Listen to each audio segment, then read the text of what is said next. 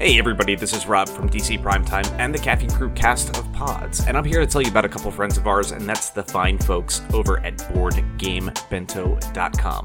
Now, if you're not familiar with who they are, they offer a great loot box experience for you monthly, and what they do is each month, Board Game Bento comes with a themed surprise selection of tabletop games and accessories. The best part, each box comes with at least $80 worth of games, and it's mailed right to your door.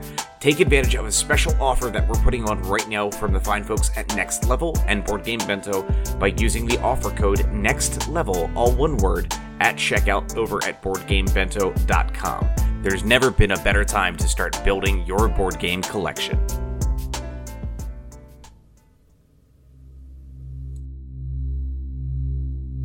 Warning: the following podcast may contain spoilers.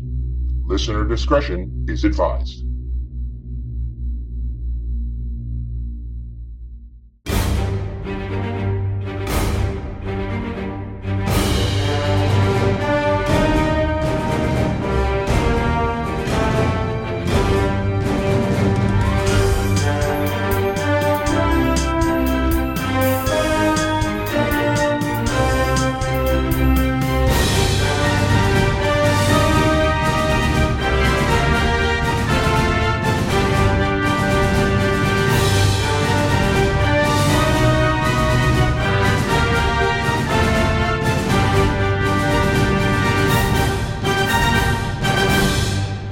Welcome, primers, to this issue 70 of the DC Primetime podcast from the Showcast Spotlight here on the Next Level Podcast Network. I am Ben Beck.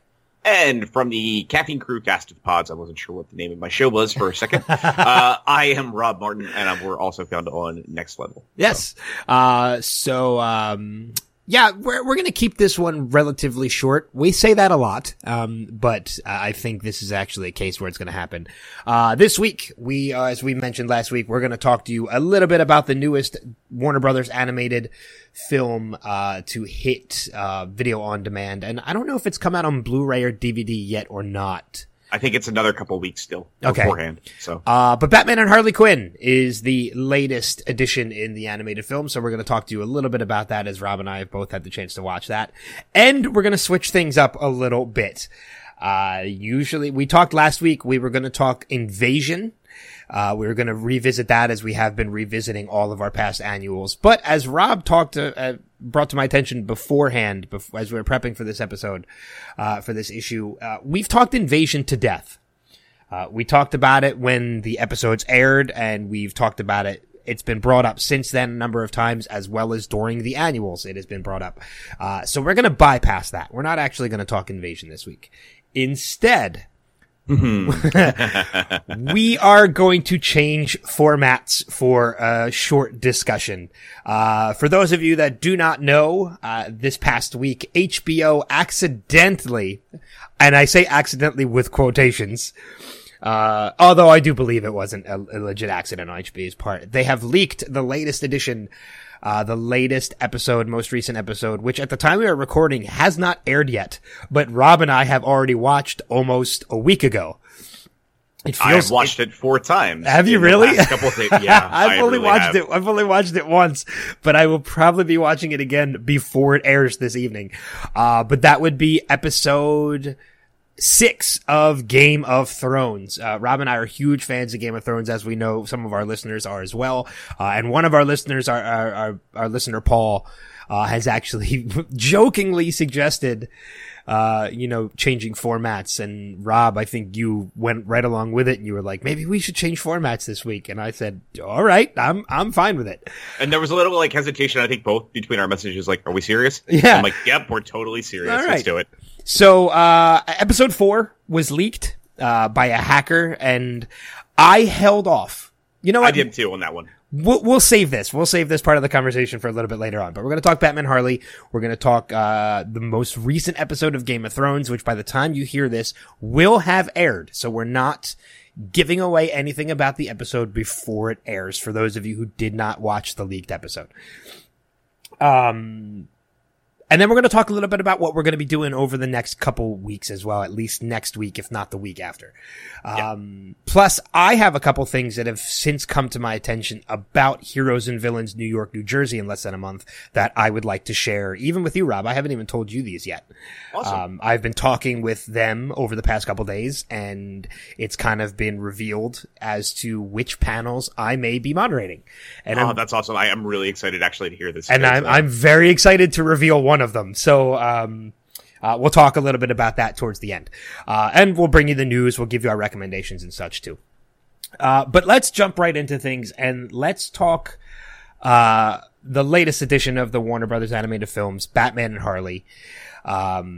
Came out video on demand this past Tuesday. And as Rob, I think you mentioned, it's still another week or two before it's going to hit, Blu-ray. It's pretty and common. DVD. Yeah. It's pretty common that it's a couple weeks beforehand it hits on demand.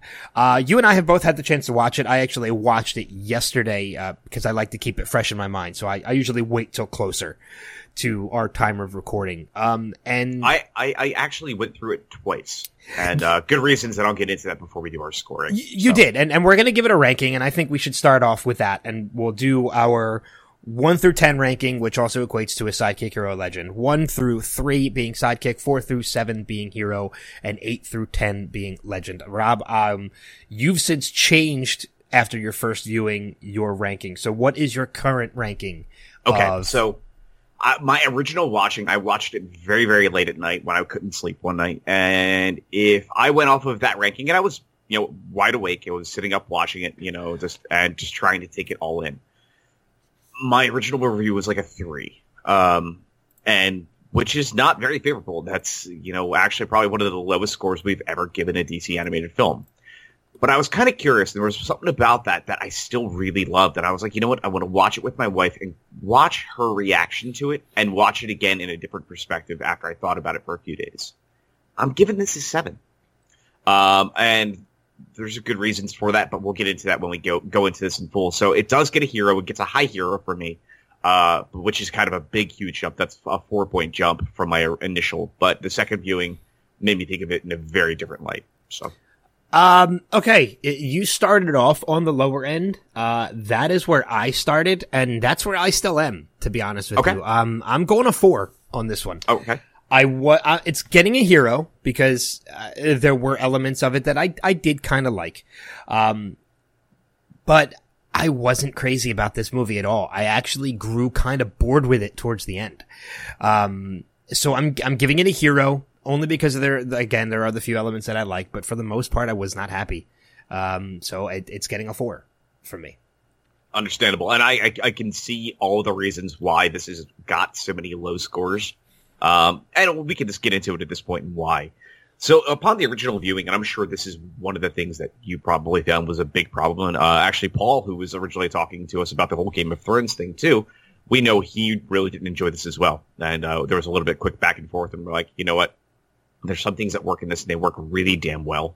And the stuff that doesn't work really, really doesn't work. And I still agree with that, but I've given it some serious leniency on a few things. Like, I was thinking going into this maybe a 6, but I thought about that second viewing, and actually after a second watch, laughing out loud at quite a few scenes, which is fairly rare for me. And that's even after a second viewing. I'm like, okay, well, they probably definitely did some serious good things here. And I would say right off the bat, one of the best things that they do, man, I miss that Bruce Timm look for these characters. They looked phenomenal. I like the look of it, the animation of it, I think was fine. It really felt like a lost episode of the animated series. And there are some things, obviously, some people are definitely going to disagree with about that, but it felt like a lost episode of the animated series, and it was something I was really, really happy about. Yeah, the animation wise, is one of the things that actually I was kind of pleased with. I do feel that there are certain moments in it where, I was very pleased with the animation for the most part throughout, but there were a couple elements throughout, that I felt almost even the animation was lacking slightly. But the animation for me was really one of the only things about this that I actually did enjoy. There were times I could tell that they were going for that laugh out loud that might have gotten you upon second viewing. But upon first view, maybe that's what it takes. Maybe that's what I need, is to watch it again. But there were certain elements of those moments where they were trying to get that laugh that I just was not laughing. It felt too forced to me. Yeah, no, I definitely agree with you on that. Absolutely. And there was one moment in particular, and maybe it's something that stands out for you as well, but, one moment in particular that I can think of off the top of my head that I could tell was kind of really forced and really kind of, I do take that back. There was one moment that did kind of make me chuckle out loud, and it was when Booster, was on the phone in the Batmobile. That was probably the absolute best moment of all this. And I love the fact that he even brought up Bloodwing, which, if you remember, as Ben does and I do very well, Bloodwing being the alternate version of Martian Manhunter from The Death of Superman. Yes. I mean, like, all those little things, like, that just had me cracking up. This Nightwing miming, who's like, oh my god, talks too much. No, and just all those moments. Yeah. That particular moment, I did chuckle at a little bit, and the reactions from Nightwing and such. I'm like, when he's making his hand movements, like, no, and like jerk off or like loser and stuff like that. Like, that did make me chuckle. But also at the same time, the fart scene in the Batmobile really, like, it annoyed me more than I found it funny. It felt very forced, and I was like, okay, have we really lowered Batman to fart humor? Yeah, but you know what, though? The first time I saw it, I'm like, it was a massive turnoff. The second time I watched it, though, just Conroy's delivery of his line after Harley, rips one in the Batmobile was... Smells like discipline. It's not that bad. It smells like, and there's that long pregnant pause, discipline. The second time I actually chuckled, and you know what? This feels like the embodiment of a Warner Brothers DC animated film that was written by Will Ferrell and crew. Because every Will Ferrell movie I've ever seen in my life, I've hated upon first viewing. And usually around the second or third time that I'm either forced to watch it or watch it out of boredom, I end up laughing and enjoying it. And I don't know why that works, but it worked here too. And I really hate to admit that, but... the fart joke was probably the one thing that irritated me the most. But yeah, I mean, this was, like I said, a Will Ferrell embodiment of a DC animated film. Yeah, I mean, it's again, again, this is just one of my main issues. There were really two main issues with, like, I felt like it was almost, I felt like we kind of, the whole movie as a whole kind of dumbed down Batman and made it more childish than anything else. And I realize there are elements of Harley's character that are like that too, but one of the other things that really kind of annoyed me throughout, and maybe I deserve to have my man card taken away for saying this too, is the over-sexualization of Harley. I understand she's a very sexual in nature character, especially when you look at movies like Suicide Squad and stuff like that. But Harley also in her own right is a badass. And I really didn't get that out of Harley. Like, I only got one side of that, and the whole, like, having sex with Nightwing and everything else. Like, it felt like that's all it was, is like Harley was reduced to tits and ass in this film. Maybe I'm the only one that sees that between the two of us. Okay, I will say this. First viewing, absolutely agreed with that 100%. Let me tell you a good reason why my viewpoints on this one changed as much as they did. If we all go back a little bit, like, and kind of have to rewind your brain a little bit, and depending on how old you are, there's maybe a certain level of nostalgia that kind of connects with this, but Batman the Animated Series came out shortly after, I want to say, if memory serves correctly, right after, Batman Returns, I believe, came out in theaters. So we're talking right around that time. So a lot of us, this was like this definitive animated series. It had this noir vibe that was very timeless. The humor that we got here was kind of like the show, in a way, some of the themes growing up with the audience that originally watched it, where it's kind of like, it's a character that you don't like seeing in those moments. Like, we all talk about Killing Joke very heavily, where the actual rendition of the Killing Joke was phenomenal. It was the craptastic story that took place before it. That was the Barbara and Bruce, sexual relationship, which really hurt that film. It actually didn't hurt, I think, this film at all. Because if you think about it, Harley was always kind of the reason that she became such a popular character well back in the day was, nerds fell in love with her. Geeks really embraced her. She became this like really sexy embodiment in the Batman universe that people really connected to for a long time, and has become this kind of sexual symbol in their comics. Not to say that that's a sometimes positive at all, but the fact that they kind of pushed into it doesn't feel any different than if you've read the Amanda Conner or Palmiotti Harley Quinn book that's been on the stands for quite some time. That book does the exact same things, and it felt like what they were doing in this film was taking a little bit of the Palmiotti Conner book that's out there on the market and has been doing exceptionally well, and taking a lot of the elements and feel and style of that and mixing it and blending it with the animated series and kind of giving us this, hey, if you like this version of this character, if you like the Suicide version of this character and the animated series version, we're going to take a little bit of each one and appease each one of those members of the audience. Now, if you're a purist and love the animated series and that's the only version of this character you enjoy, absolutely understand there could be a high chance of really not liking this film. But from being fairly, enjoying a good chunk of the other things that they've done with her character over the years, I actually thought there was a lot to like about it. The sexual nature of some of that sequence with Nightwing, it was, yes, very forced and overplayed. But the payoff of it at the end of having Bruce walk in and seeing that the tickle fight that's happening, which was, I kind of love the fact that you just hear the laughing and it's just like, oh dear God, it's going to be a really over the top sequence that they're going to come in and I'm like, nope, it's just a gag.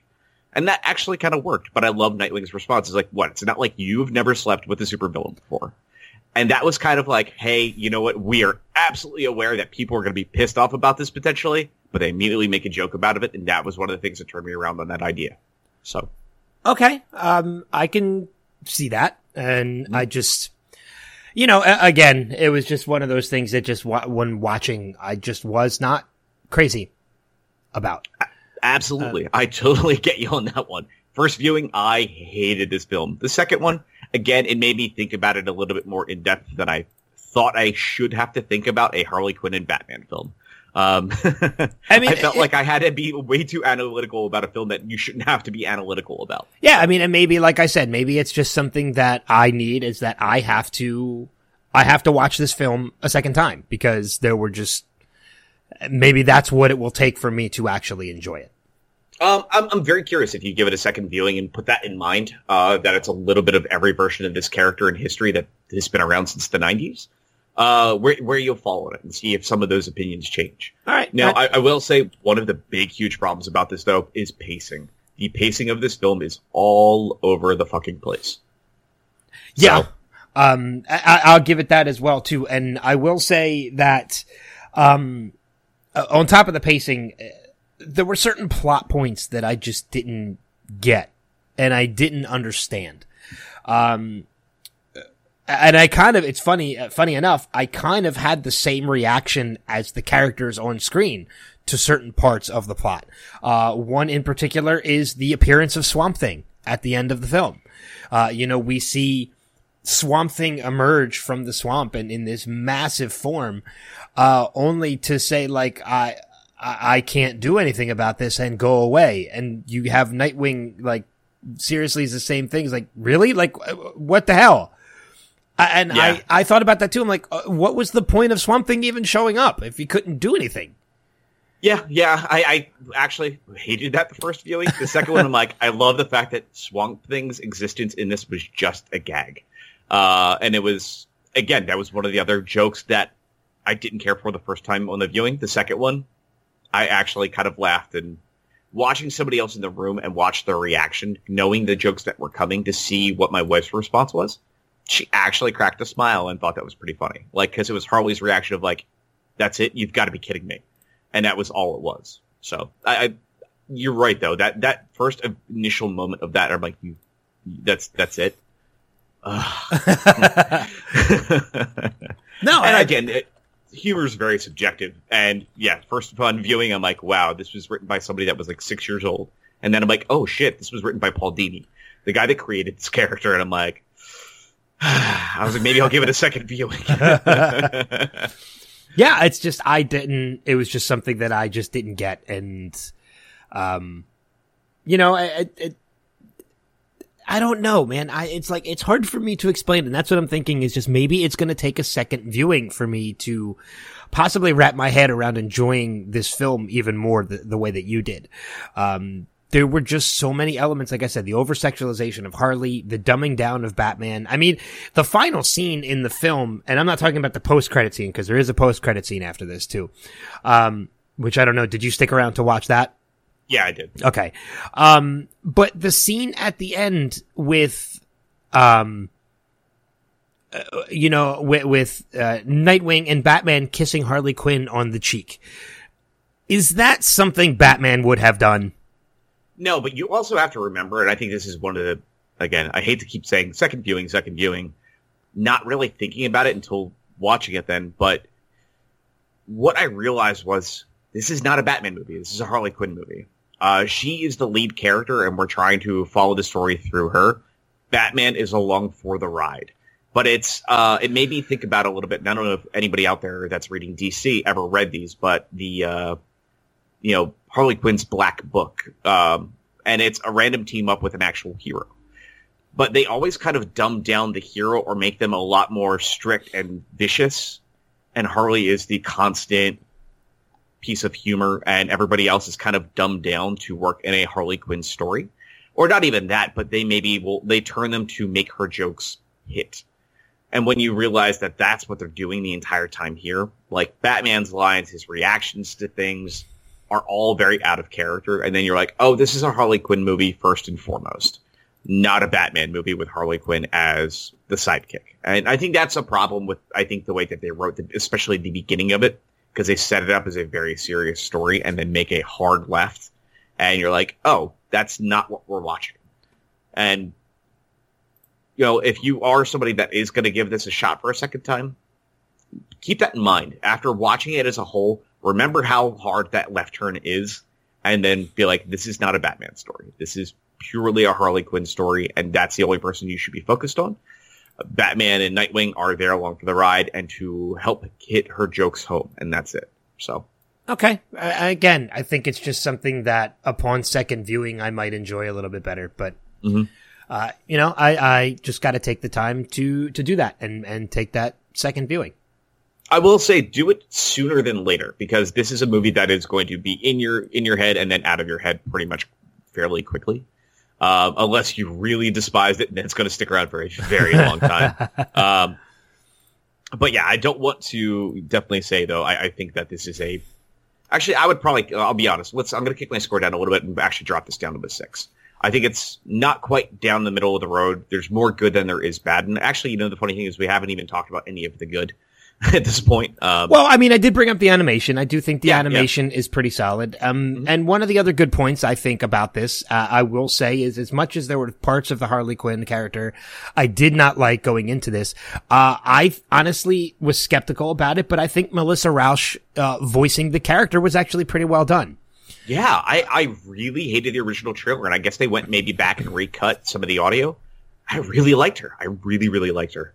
I did too, and I think it's it's one of those things that you could tell just by the inflections that she was giving and the way she was voicing the character, she wanted to stay true to the character and she wanted to do her best, and I think that definitely came across, and I actually enjoyed her voicing of the character. Yeah, that was a nice little blend of the old Arlene Sorkin voice, a little bit of the Tara Strong, and a little bit of Margot Robbie. You got a nice kind of blend of the three, and she made the character kind of her own, but kind of did a really great job of staying true to it. So I was happy to see that too. Yeah, so. Absolutely. Go ahead. No. Go ahead. One of the scenes, and I think one of the things that probably is responsible for at least 2 points towards the positive for my score, it happens to be a specific scene when they arrive in Bloodhaven to a little bar. And the reason why the scene was great, even though it went on, and I will absolutely admit, went on far too long with 2 songs. But what was awesome about that sequence, especially if you love Batman the Animated Series, was every single henchman in that bar was a character from Batman the Animated Series. They were all the throwaway henchmen we've seen from the entirety of that series, including some that shouldn't even be around anymore. There was the giant, Captain Clown, who was a robot that we saw at one point on one of the episodes with the Joker. But you saw, the Three Stooges characters in there. You saw one of, Mr. Freeze's, like femme fatales that is wearing, the parka. But they had fun with it. Like they got a chance to put all of these little throwbacks and some deep cuts in there too, especially if you're a big fan. But it was hard, even as long as that scene went on. Every time I was like, well, the song may be playing out too long, but man, it's really awesome that they threw this one random character in here. That's something that I never thought we'd see on screen again. And every time I saw that, dude, I just was smiling like a fucking idiot. So, and Rob Paulsen singing. So, hey, for those of you that didn't know, the Two-Face henchman, the twins, is the voice of Yakko Warner. Oh, I didn't know that either. That's Rob Paulsen. That's actually somebody that's helped us out with Extra Life a couple years ago. Yes, he has. So hearing him in there and having a little small role in this it just made me smile. And he actually appears throughout as random characters, but it was kind of fun that they did that. So and a nice little throwback too to Harley singing to that infamous episode that everybody loves so dearly about her character, was the episode Harley Quinn when her and Batman team up in the original animated series. So there was a lot of throwbacks to this, but more definitely adult in nature in this one. But if you're hoping for a Harley Quinn Part 2, this is definitely not it. But if you do like the Palmiotti Connor books out there, I think you'll actually really like this. So, okay, yeah. There were parts about that scene that I did enjoy, and now I enjoy it even more knowing now that was Rob Paulsen singing that song. Because what was the song they sang? It was oh God, I can't remember what it was. Yeah, it is a classic song, but I don't remember the exact title of it. But. Yeah, I don't remember either. I know Harley sings "Hanging on the Telephone," but I can't remember what the song the other two henchmen were singing. So, that's all right. Now, the last question for you: was there any notable lines or jokes in this that actually were memorable for you? Like your memorable line from this one at all? Not off the top of my head. Like I said, really, the one part that really made me chuckle, I think the most, was the interaction between Nightwing and Batman when Booster was on the phone. That part, I think, more than anything else, probably made me chuckle. But other than that, there really wasn't a lot. There's nothing memorable I can think of off the top of my head right now that kind of stands out. There is one for me between Ivy and Harley at the end. When they're actually fighting, and it's kind of, they're talking about how do you save the planet. Harley's response to Ivy had me like rolling on the floor laughing, was, I don't know, vote Democrat, give money to Greenpeace. And Ivy's response was, that's for whales. That's to save the whales, you idiot, All right, that line was pretty funny. I do remember that. It was just the exchange and the way that it played out. I had a hard time not laughing my ass off about that. And I thought that was actually pretty damn amusing. But there's a couple little ones like that. Especially, it was great to see them do an animated version of Jason Woodruff, the Floronic Man. I'm like, felt like such a deep cut. But I thought it was cool to see him thrown in there, played by Kevin Michael Richardson, who has done a ton of characters for different versions of Batman. He was the Joker in the animated series The Batman, which was that more tech-heavy version of the character. He was the dreaded Joker. So it was cool to see him play a role here. It was great to see Lorne Lester back in there playing Nightwing again, because it's been a long time since I feel like we've heard him in an animated film. So it was really cool to see him, especially back in there with Conroy. So that was a big, huge thumbs up for me too. So yeah. Looking ahead, I think the next animated film that we're going to get is the next Batman with Adam West, is it not? I'm pretty sure that is indeed the one. With Two-Face, and which will actually be the final work of Batman that Adam West has ever done. So it's going to be a goodbye from Adam West. Finally, that it'll be the last piece of work that we'll ever hear from him as far as the Batman character goes. Yeah. Have you ever gone back and watched the episode of oh my God, I can't even, about Powerless with Adam West?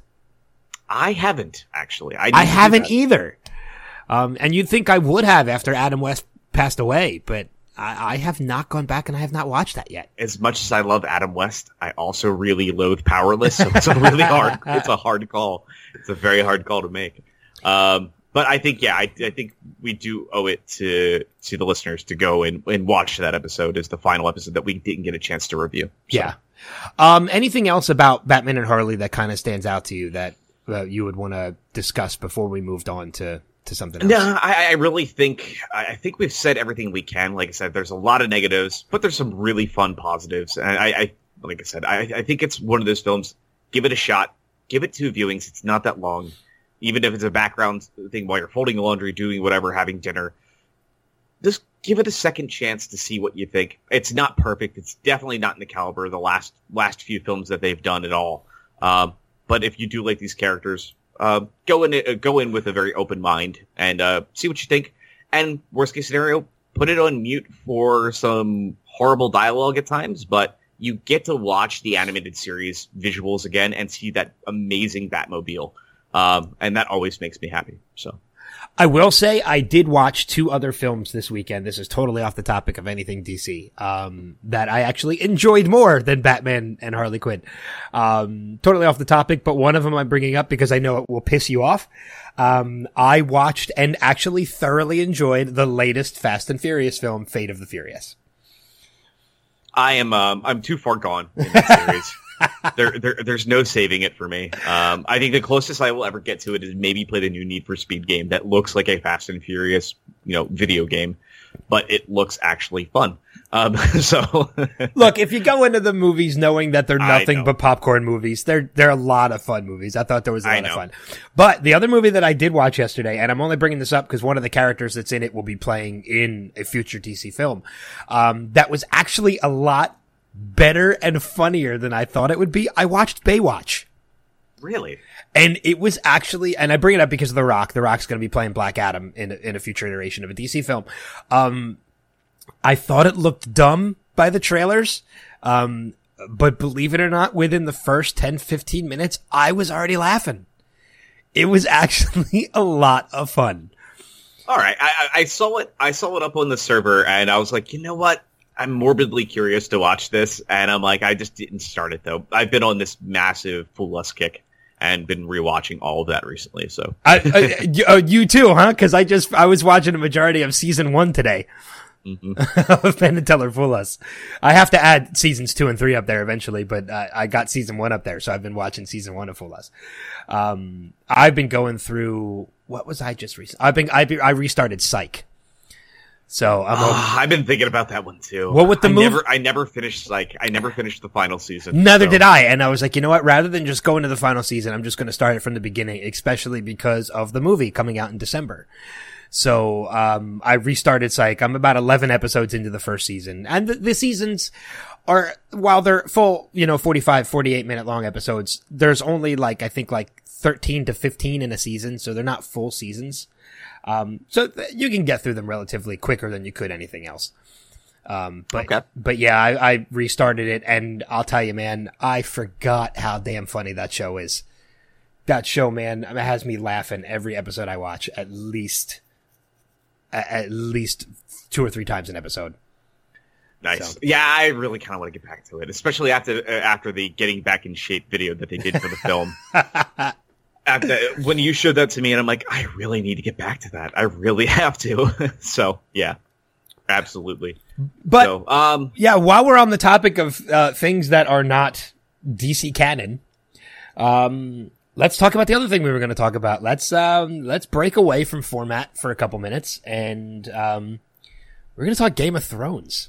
Yeah, if you're not current, and that means current as of the episode 6 that airs on 8/20, which is, we're recording this about 7 hours before it airs.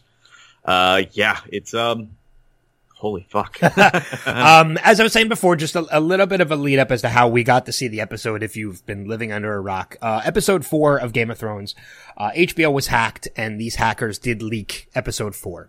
The episode was up online immediately. There were a number of people who watched it who said, okay, this is an amazing episode. You need to watch it. When it comes to Game of Thrones, I'm a purist. I need to watch Game of Thrones because of how beautifully shot that show is. I need to watch it in HD. The copy that was hacked and put online was a screener, so it was standard definition. Therefore, I fought every urge I had to watch it. And And I did not download it. I waited until Sunday night and I watched it like everybody else, and the episode was amazing. Fast forward to this past week, and there's a news briefing out that HBO accidentally leaked episode 6, which is the episode that will be airing tonight, or yesterday by the time you're hearing this. Now, the accidental leak is that their servers, HBO Go and HBO Now overseas, accidentally released it on their applications. And before it was caught and taken down, people had captured it already. People had already watched the episode. They had already captured it. And therefore, once it's captured, that's all it takes and now it's online. I took the same view with this that I did the other one, in that it was probably just a screener. I was not going to watch it until it aired. And then I started seeing people's reactions to this episode, and the reactions were even bigger than episode 4, the last one that was leaked. So I still fought the urge, because even you said you were going to watch it. And then I fought the urge, and I happened to go online to see what else was out there that I could add to my server. And I noticed that there was a 1080p version of this episode 6, Game of Thrones. So I was like, you know what? I know Rob wants to watch it. I'll download it. I'll throw it on the server. I'll throw it on there for you. And then you asshole, text me your reaction to the episode. Well, it's actually even funnier, because even before that happened, as you were messaging me to say, hey, it's up on our Plex, as the same time you wrote that, I was like, I just had the episode spoiled for me from some idiot online. And you're like, oh. And I was just right. like, how funny is it that we were thinking about it at the exact same time? That's right. So I think you watched it, did you not? I did. Yeah. Actually, immediately after you posted it, I looked at my wife and said, we are watching this now. Because I was really afraid she was going to have it spoiled. And after finding out, and it actually, I will say this, the spoiler I received was not the big moment. And I was really happy about that, because when it did play out, I immediately texted you and was like, oh, dear God, and holy fuck. And you were like, damn it, I gotta watch this now. I did. And the episode is an hour and 6 minutes long. And I texted you. And an hour and 7 minutes. From finishing it. Because I kept looking at my phone. I'm like, wait for it. And I'm like, so what'd you think? So. Literally, no kidding. And it was the funniest thing, because my mother was actually over here visiting me at that time, because every once in a while we'll get together and just do takeout and hang out. And we both watched Suits on USA, and it was on Wednesday night and Suits was on. So we had just watched it, and I was getting the text messages from you, and I'm like, all right, Mom, I know you don't watch it. I have to watch Game of Thrones. I'm sorry. You're going to have to suffer through it.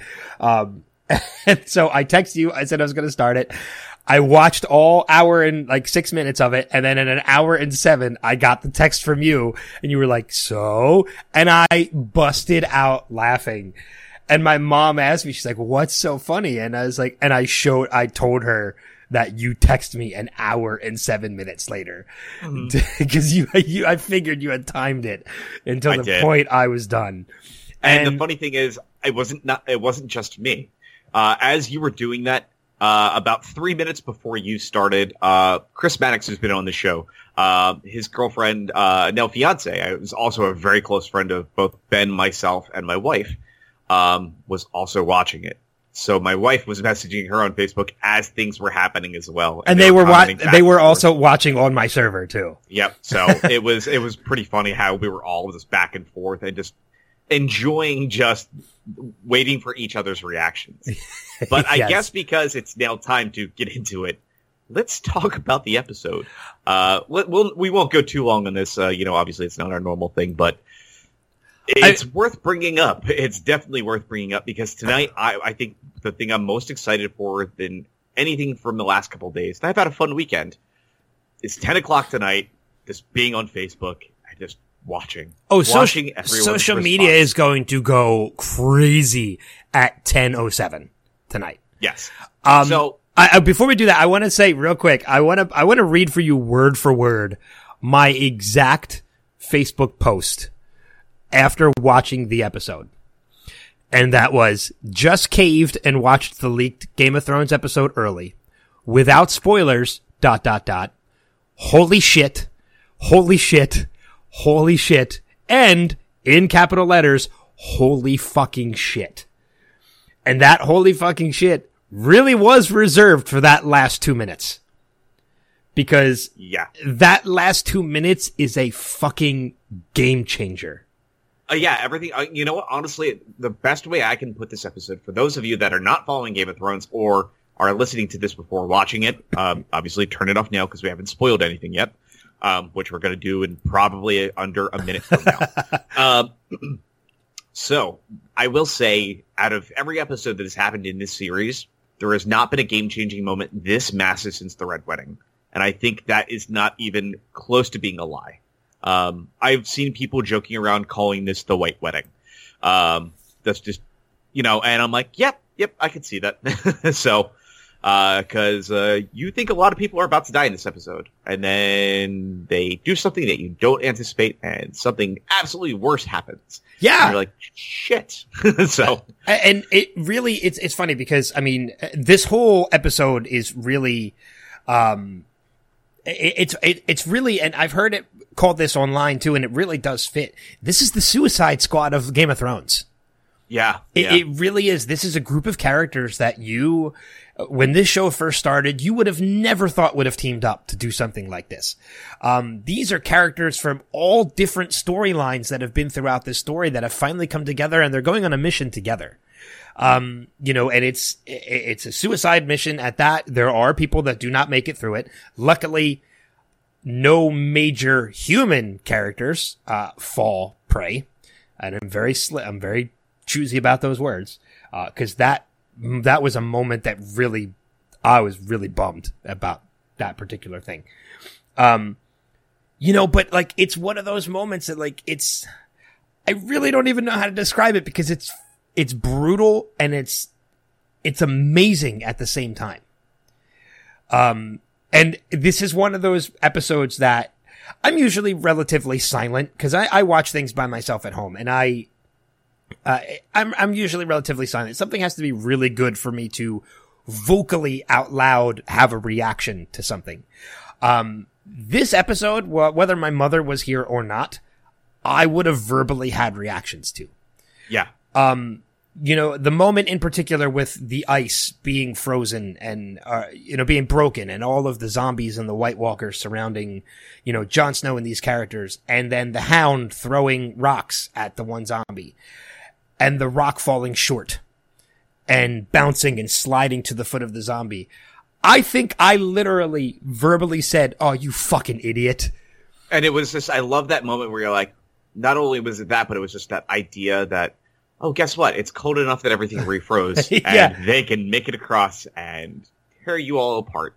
But I mean, like, I apologize because to everybody out there, but there's two characters' names in the mix that are there. I can never remember their names. It was the head of the Wildlings, I love his character. He's that's been with Jon for quite some time now, and he's actually a villain in The Fate of the Furious. Yeah. And one of the other characters is one of the heads of the Lords of Light. And the one that's been brought back to life multiple times. And the fact that we have the two of them, the Hound, Jon Snow, and Jorah. And these are all characters you like for different reasons. And when you think you're about to lose even two of the five, you are on edge nonstop. And you're like, there is no way out of this. Somebody is not making out of this situation, and we're getting close to the end. And I'm like, I don't want to see any of these characters die. And like, it was a very tense sequence. And then out of nowhere, and we're just going to get into it now because we've been skating around it for so long, Daenerys comes in and saves the day.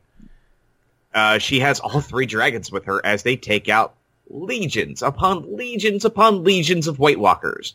And you are just cheering and excited. And then the unthinkable happens. Yeah. It's something I had feared was probably going to happen at some point, but I didn't want it to happen. Well, I didn't expect it to happen like this. And that's what threw everything off in this situation. Was the Night King taking a javelin and taking down one of Dany's dragons in a single strike. And the moment that it happens, like, you just mentally fall to pieces. And I was just like, I shouldn't be this attached. And the fact that one of the dragons is gone now at this point, was like, wow, I don't know what's going to come from the rest of this. And then a moment after it happens, you're like, oh, fuck. I know exactly what's about to happen. And when it happens, at the very end of the episode. Well, no, but that's the thing. I didn't even think about that until the end of the episode. Oh, really? No, that was something I was too actually distraught, believe it or not, over the fact that one of the dragons was gone. And, well, not only that, but you're kind of distracted because at the same time that you might have been thinking about this and Dany is there saving the day and she's saving all the others, Jon Snow is being pulled under the water. So you're kind of distracted by, oh shit, a dragon just went down. Oh shit, Jon Snow might die again. It kind of takes you away from the dragon having just died. So I didn't think about that. And to be completely honest, that was something that never crossed my mind throughout the run of this entire show. Yeah. Was that possibly happening? Yeah, I never thought about the possibility of the very final moments of this episode. But you get to that final moment and, it goes back to, when the episode finally airs, you see like the touching moments between Jon and Daenerys now finally having seen for herself, the king and the White Walkers and the zombies. She's on board. Like this is it. Like we're in this together now because I now know you're not lying to me. Like this is it. And Jon Snow leading, basically saying I'll bend the knee and you're my queen at this point. Yeah. Like we have to do this together. And thank you for saving me. Like, you actually earned this, All these moments, all these major moments. And then when it ends, it's just a gut punch. And I mean, an absolute gut punch as we head back to the ice. Because you see, it goes back to the ice. And it's at that point that I was like, I'm like, okay, why are we back here? And then you see the chains. And the chains pulling something out of the water. And before you even see what it is that's coming out of the water, I, again, had a verbal moment where I was like, holy fuck. What the? I'm like, no fucking way. And then they pull the dragon out of the water. The king touches the dragon, and we now have a frost dragon. Yeah, we have a dead... white. We have a white frost dragon. Yeah, and it's just, oh, god damn. And when you realize that it takes dragon glass and how hard the White Walkers are to kill already in human form, just imagine the difficulty in killing a dragon. A White Walker dragon. It was terrifying. Dragon. But this is also like seeing the Night King just place his hands on this thing and just you're just like, we're going to see a blue eye in about 5, 4, oh, there it is.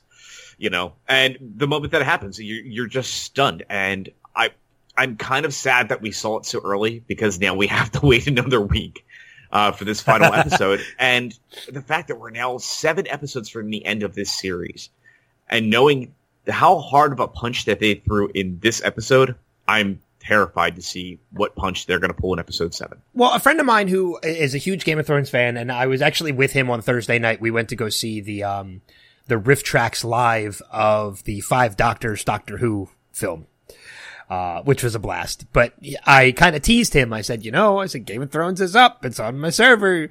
You want to watch it. And he's like, nope, I don't. He's like, let me just ask you this. He's like, previous seasons have pretty much, been 10 episodes, and episode 9 has always been that huge gut punch episode. It was the Red Wedding was that episode in that season, and it's such.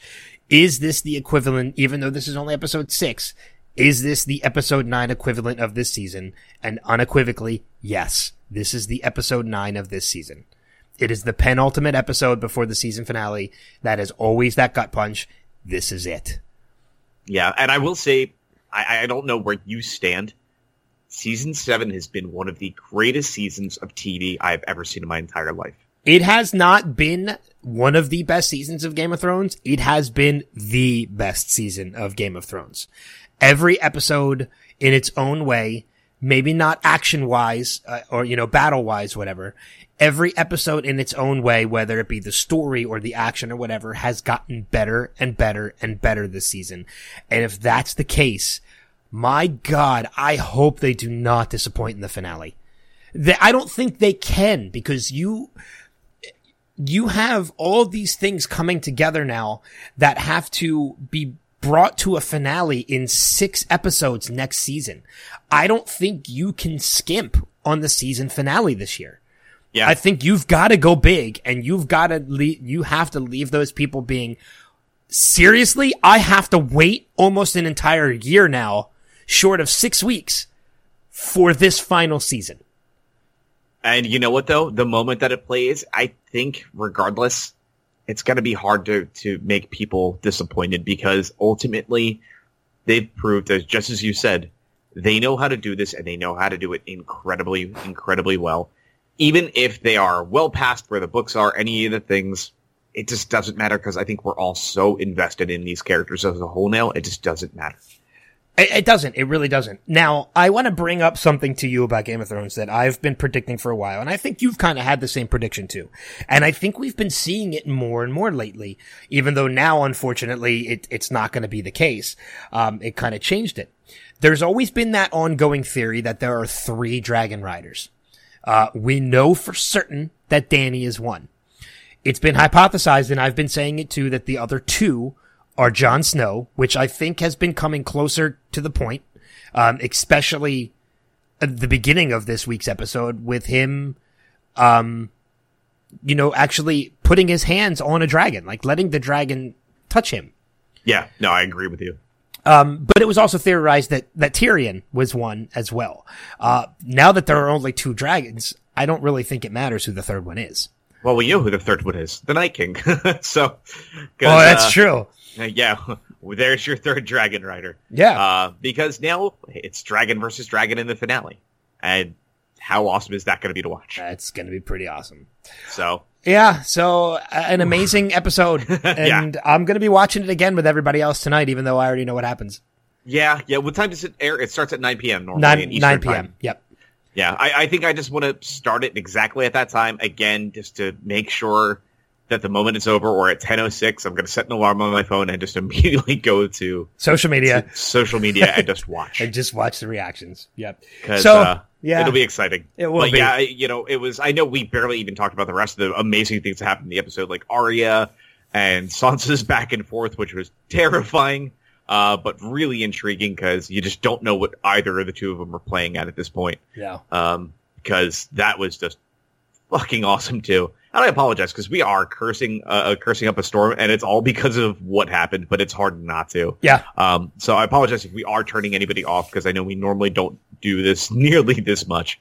But yeah, it was, this was something just truly amazing, and one of the greatest hours of TV I can ever remember. Absolutely. So, we apologize if anybody got distracted by the fact that we broke format, but DC technically in this case stood for Daenerys and Cersei. So it's okay. Yeah. Daenerys hates Cersei. It's going to be a fun new sitcom coming to Fox next season. That's only going to get 6 episodes, but then it's going to get canceled. I was going to say, I don't want it to go to Fox because it's going to get canceled. Well, I said it, after 6 episodes, it's got to get canceled. They're only going to air 4 of them. And they're like, well, the audience wasn't there. They think that the whole Odd Couple take with these guys is just overdone and overplayed. And yeah. They'll film 6, they'll air 4, and they'll all be out of order. Yeah. Firefly much? Then you try to put it on your Plex, and then you have to download a special patch on Plex to make sure the episode titles go the way that they're supposed to. And it's just too much work. I know. So, but let's get ready to get out of here a little bit. We still have a couple more things to do. I know you've got to get going very shortly. So let's hit the news. There's not a lot. No, they're very small stories. Let's touch base on that. Okay. So, we know a couple of little things that are happening. We're just going to kick through TV. And again, when I stress that small things are happening, it is small things happening. We do now know exactly when Deathstroke will be coming back into the picture for season 6 of Arrow. And that title is aptly titled Deathstroke's Return. Yeah. Who would have thought it? So, I believe that is episode 5. Give me 1 second. My page that has all this up just crashed. So, fun. And then we also know you have, there's casting for Richard Dragon now, too, for Arrow as well. I believe you have that info, don't you? I do. Arrow has found its Richard Dragon. Deadline is reporting that Fringe's Kirk Acevedo will be joining the cast as Richard Diaz, also known as Richard Dragon, who is a member of the Longbow Hunters and Vigilante. So, not the Vigilante, he is a Vigilante. So it's going to be interesting to see who, how he's going to incorporate into the story.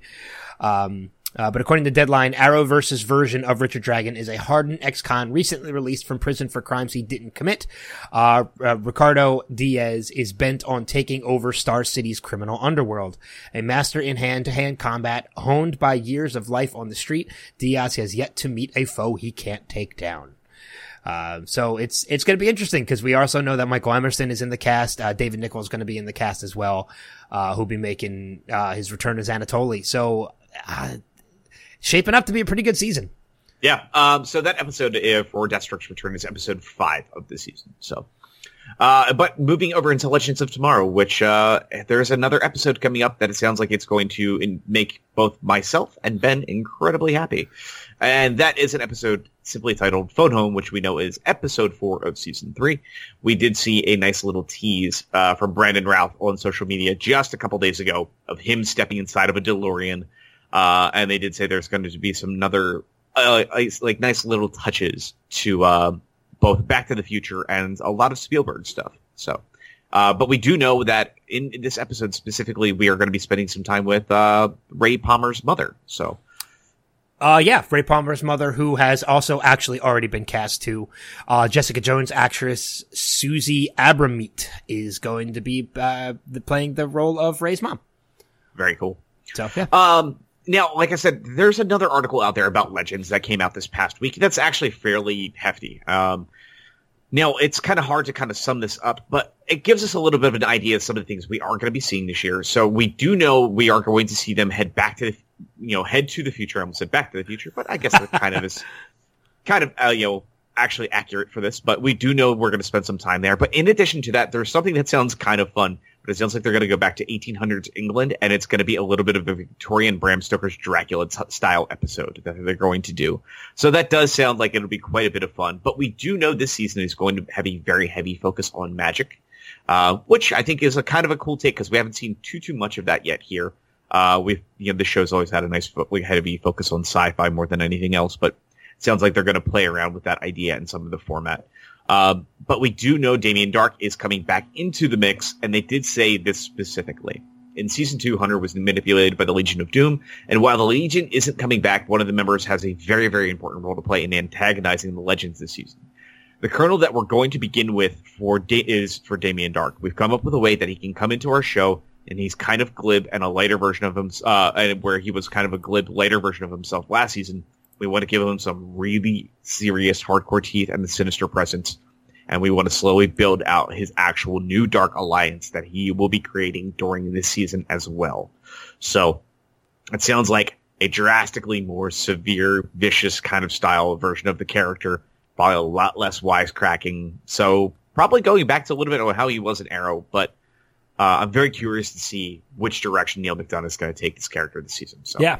And then we also do know, like I said, they did mention we're going to see Whitworth Miller back in the season as well. He's not a regular, but they did say we are going to definitely make the most of the appearances he will indeed make this season. So, all right, so let's head over into The Flash. And it wouldn't be a new season of The Flash if we didn't see a brand new version of Harrison Wells, something that Tom Cavanaugh has indeed teased this past week. He did say specifically he can't really speak too much. He's playing around with some of the things with the writers. Not even most of the cast knows exactly what he's planning on doing yet. But they did say it wouldn't be a new season without another different version for Cavanaugh to play. And Cavanaugh said he just has so much fun doing this that he said he absolutely has to. He says even if it's a single episode, he doesn't care. There will be a new version of Wells this season in one way, shape, or form.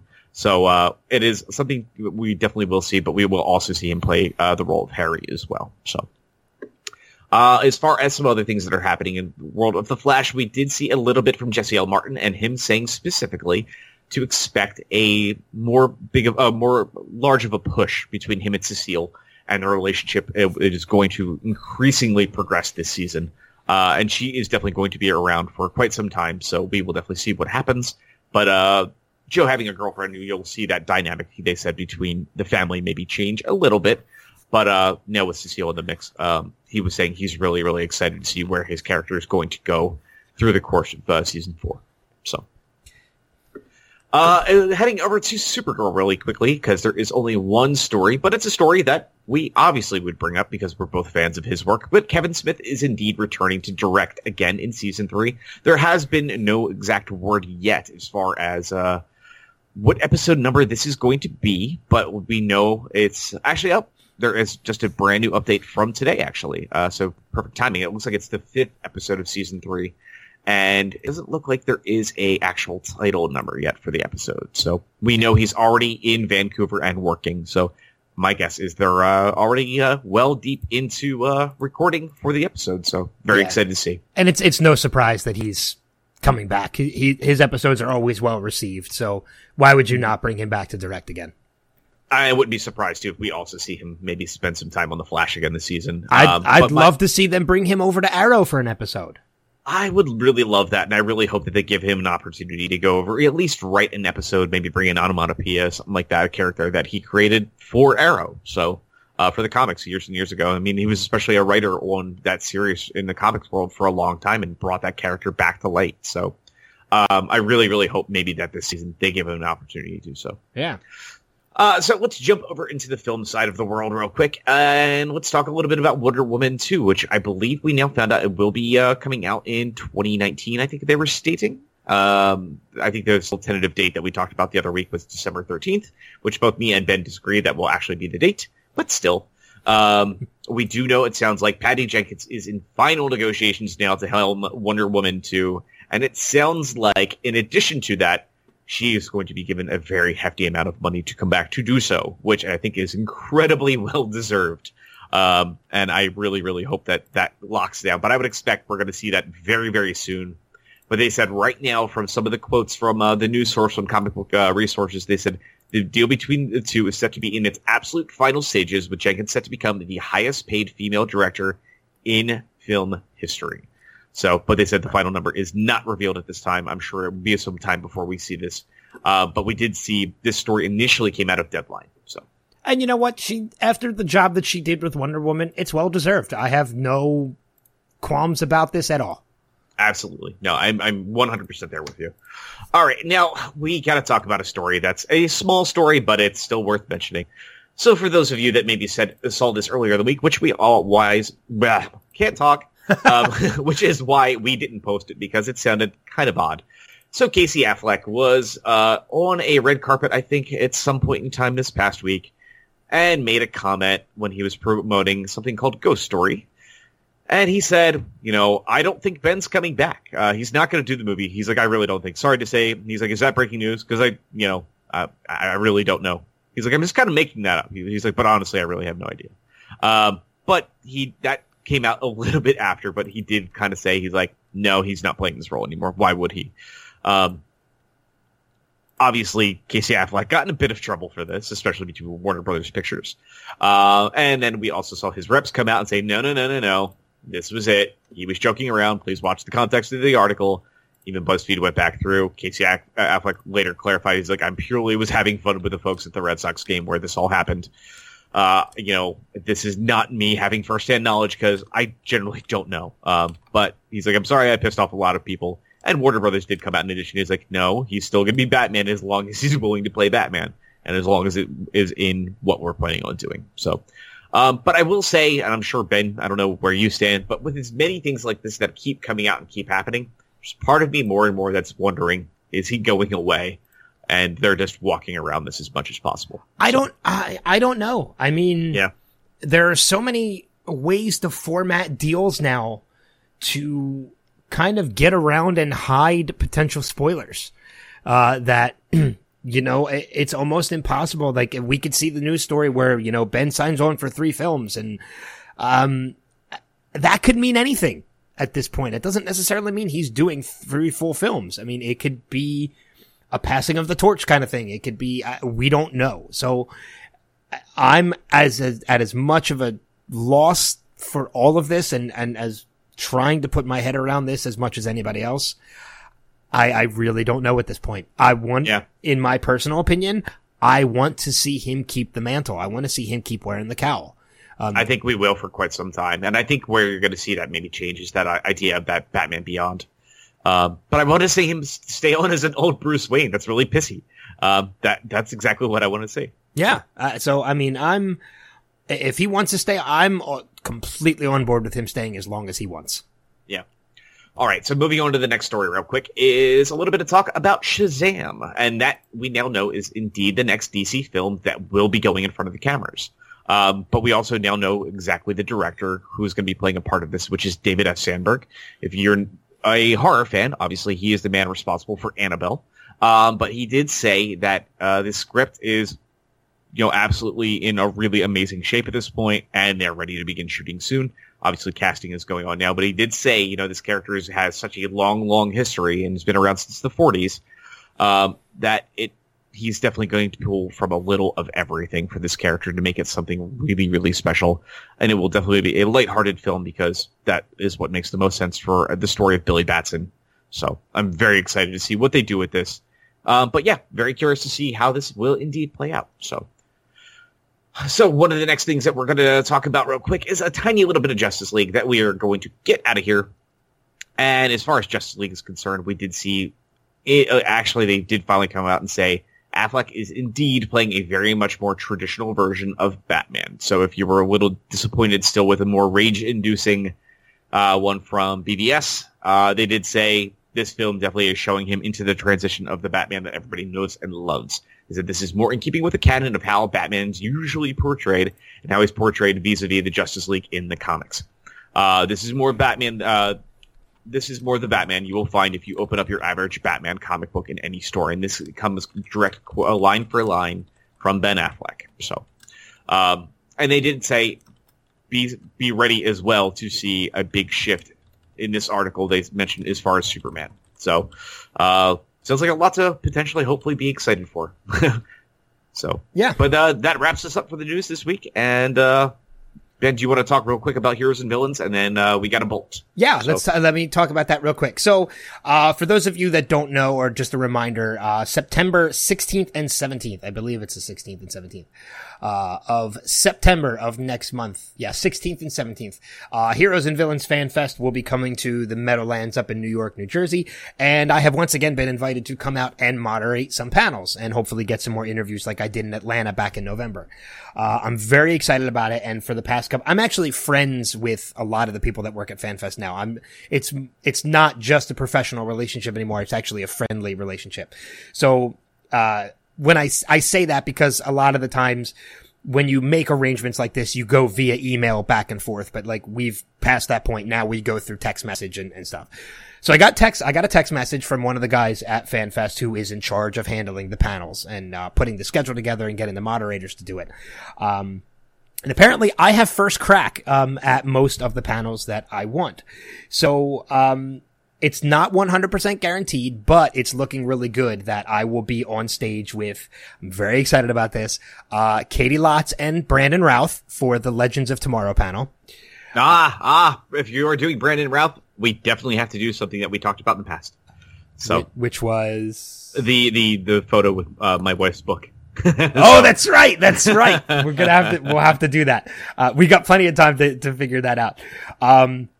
There's a possibility I will once again be on stage with the cast of Arrow, which this time includes Josh Segarra, which I'm very excited to talk to Prometheus. There's a possibility I might be moderating for Ming Na Wen and Brett Dalton, who, if you remember, I was on stage with Brett Dalton, from Agents of S.H.I.E.L.D. back in Harrisburg in May, and he was a absolute blast to be on stage with. But the one panel that it is looking very promising that I possibly may be getting this time around, very excited, one-on-one with Mr. Amell. That's fantastic. It is very promising that I will be the one who will moderate the Stephen Amell panel, which is the biggest panel of the entire weekend. There is a possibility it might turn into a twofer. because one of the other guests, they're trying to figure out what, Candace Patton is also going to be at Heroes and Villains. I don't know if I'm going to get the Flash panel because they're still trying to figure out if the Flash panel will be just Candace Patton or Candace Patton and Robbie Amell. But Robbie's kind of tough because he's not currently doing anything Arrowverse. So I made the recommendation of actually putting him on stage with Steven, since they are cousins and they are currently working on the Code 8 film. So they're going to be reaching out to Steven to see if Steven wants to do a panel with Robbie, which I don't see why he wouldn't. So if I do get the Stephen Amell panel, it will either be me and Steven one-on-one, or it will be me and Robbie. Me, Robbie, and Steven, which will be just as equally awesome. That's, dude, fantastic. And because one of the other things that's happening right now is we are in hardcore early prep now for Extra Life. You've heard us talk about this in the past if you've been around and listening to the show for some time. That is this Children's Miracle Network hospital charity that we've been doing for years. This is my 5th year captaining our team. And with everything that's happening at Heroes and Villains, maybe me and Ben can hash out something to give you guys a little incentive to maybe donate to either me or Ben's page. And we can talk about that sometime soon. So, on that note, I do want to bring up too, I'm actually reaching out to our friend Brian Roll, who's the artist who has given, I've got some great artwork from before too. He has mentioned in passing that he's willing to work with us to do something. So I'm going to reach out to Brian, and I'm going to see if he's willing to, donate something to us that I can get signed at Heroes and Villains by some of these guests. And what we can do is if we do get something like that and Brian's willing to work with us, what we can do is for everybody who donates to either my page or Rob's page for Extra Life, we'll put your name in a raffle to win this piece of artwork. Yeah, so, and I will tell you this now. Actually, we're just going to say this. If you donate to us, make sure you just put in your notation DC Primetime in the special message when you donate on the Extra Life portal. By the time this episode is up, if you look, I'm going to have a post that says, my recommendation for this week, donate to the Extra Life charity in support. And I'm going to say, in message, put in DC Primetime to enter into a raffle, and me and Ben will make sure we have raffle stuff ready, and maybe it'll be a grand prize and a couple other small ones. We have a couple things we could probably give away. There's obviously some upcoming DVDs and such, but we will definitely do a raffle. The only way to enter that is to give to the charity. I think I'm going to put this out there right now, and we're going to make it a guarantee right now. Whether it's something I buy at Heroes and Villains or I get something signed through Brian, we're going to come up with 3 prizes, a first, second, and third prize. The first obviously being whatever I can get signed at Heroes and Villains. You can donate to either my page or Rob's page. It doesn't matter because it all goes to the same place. So you're not paying favorites if you donate on Rob's or if you donate on mine's. We collect collectively as a team and it all goes to the same spot. It all goes to a good cause. So it doesn't matter whose that you go with. But I'm going to say, and Rob, tell me if you agree with this. I'm going to say for every $5 you donate to one of our pages gets your name into a raffle. Let's go. Or do you want to go lower? Let's go 10. Let's go 10 because I think that's actually even how we do it for the actual PS Nation that we're part of. That's how they operate theirs too. We'll do if you give 50, you get. We're going to say we'll give you 10 donation or 10 raffle points. But if you do for every $10, maybe what we'll do is you get 1, but a $50 donation will give you 10. Okay, so, that works. Something kind of special. And then that way it gives you more opportunity, but it's also incentivizing people to give more to a really amazing cause. And then what I'll do is once I have all the prizes together, I'll make a little YouTube video showing everybody that we have these prizes, and what they are and what they can do to win them. And then maybe at Extra Life, while we're doing the 24-hour game-a-thon, we'll do the drawing right there at Extra Life, and we'll do it on Facebook Live so our listeners can see who's winning and such. Yeah. So sound like a plan? Sounds perfect. We'll have 3 prizes, and we'll do them throughout the 24 hours. So you can just check our page, and you'll find it. So you can see the drawings as they happen. Yeah, absolutely. So we're going to promote the hell out of this. So I'm just going to say right now, our recommendations for this week, as you just mentioned, donate to our Extra Life page. Donate to one of them. They'll both be posted on the Facebook page by the time that you're hearing this. Facebook.com/DC Primetime. And once I have all the prizes hashed out, I will be sure to share them on the Facebook page as well. But let's do some cheap plugs and then we'll get out of here, cause we have stuff to do and we want to let you guys get back to your day. But you can hear me on the Showcast Spotlight, also here on the Next Level Podcast Network, in which my next upcoming interview will be an interview one-on-one with Ben Bailey, former and current future host of Cash Cab, which is going to be coming up this week. nextlevelradioonline.com is where you can find that, as well as all other podcasts on the Next Level Podcast Network, facebook.com/Next Level Radio Online, and of course this Facebook page, facebook.com/DC Primetime. As for me, you can always find me also at Next Level through Caffeine Crew Cast of Pods. We just put up our Harry Potter episode a couple days back. It was such a great episode. Actually, I heard from one of our listeners just the other day, which they were saying they were cracking up as throughout the episode, Ben slowly realizes his house is not what he thinks it was, and he's actually a Slytherin in disguise. Is that anybody I know? No. It's actually, for those of you that didn't know, I normally don't talk about a lot of personal stuff, but I've had some major health problems over the last year or two. But this is actually somebody from my support group that's helping me with some things, and they've been listening, and they said her and her husband lost it as that came and played out. So I'm glad I could bring some people some laughter. Yeah, so they said the entirety of the episode was absolutely one of their favorites, and they first started listening to us back with the Disney episode, but they said this, hands down, was one of the funniest things they heard in a long time. So that's very good. cool. That's awesome. Mm-hmm. And always a big special thanks to our good friend George Shaw at GeorgeShawMusic.com. We thank him for the tunes that you get to hear in the beginning and the end of this show.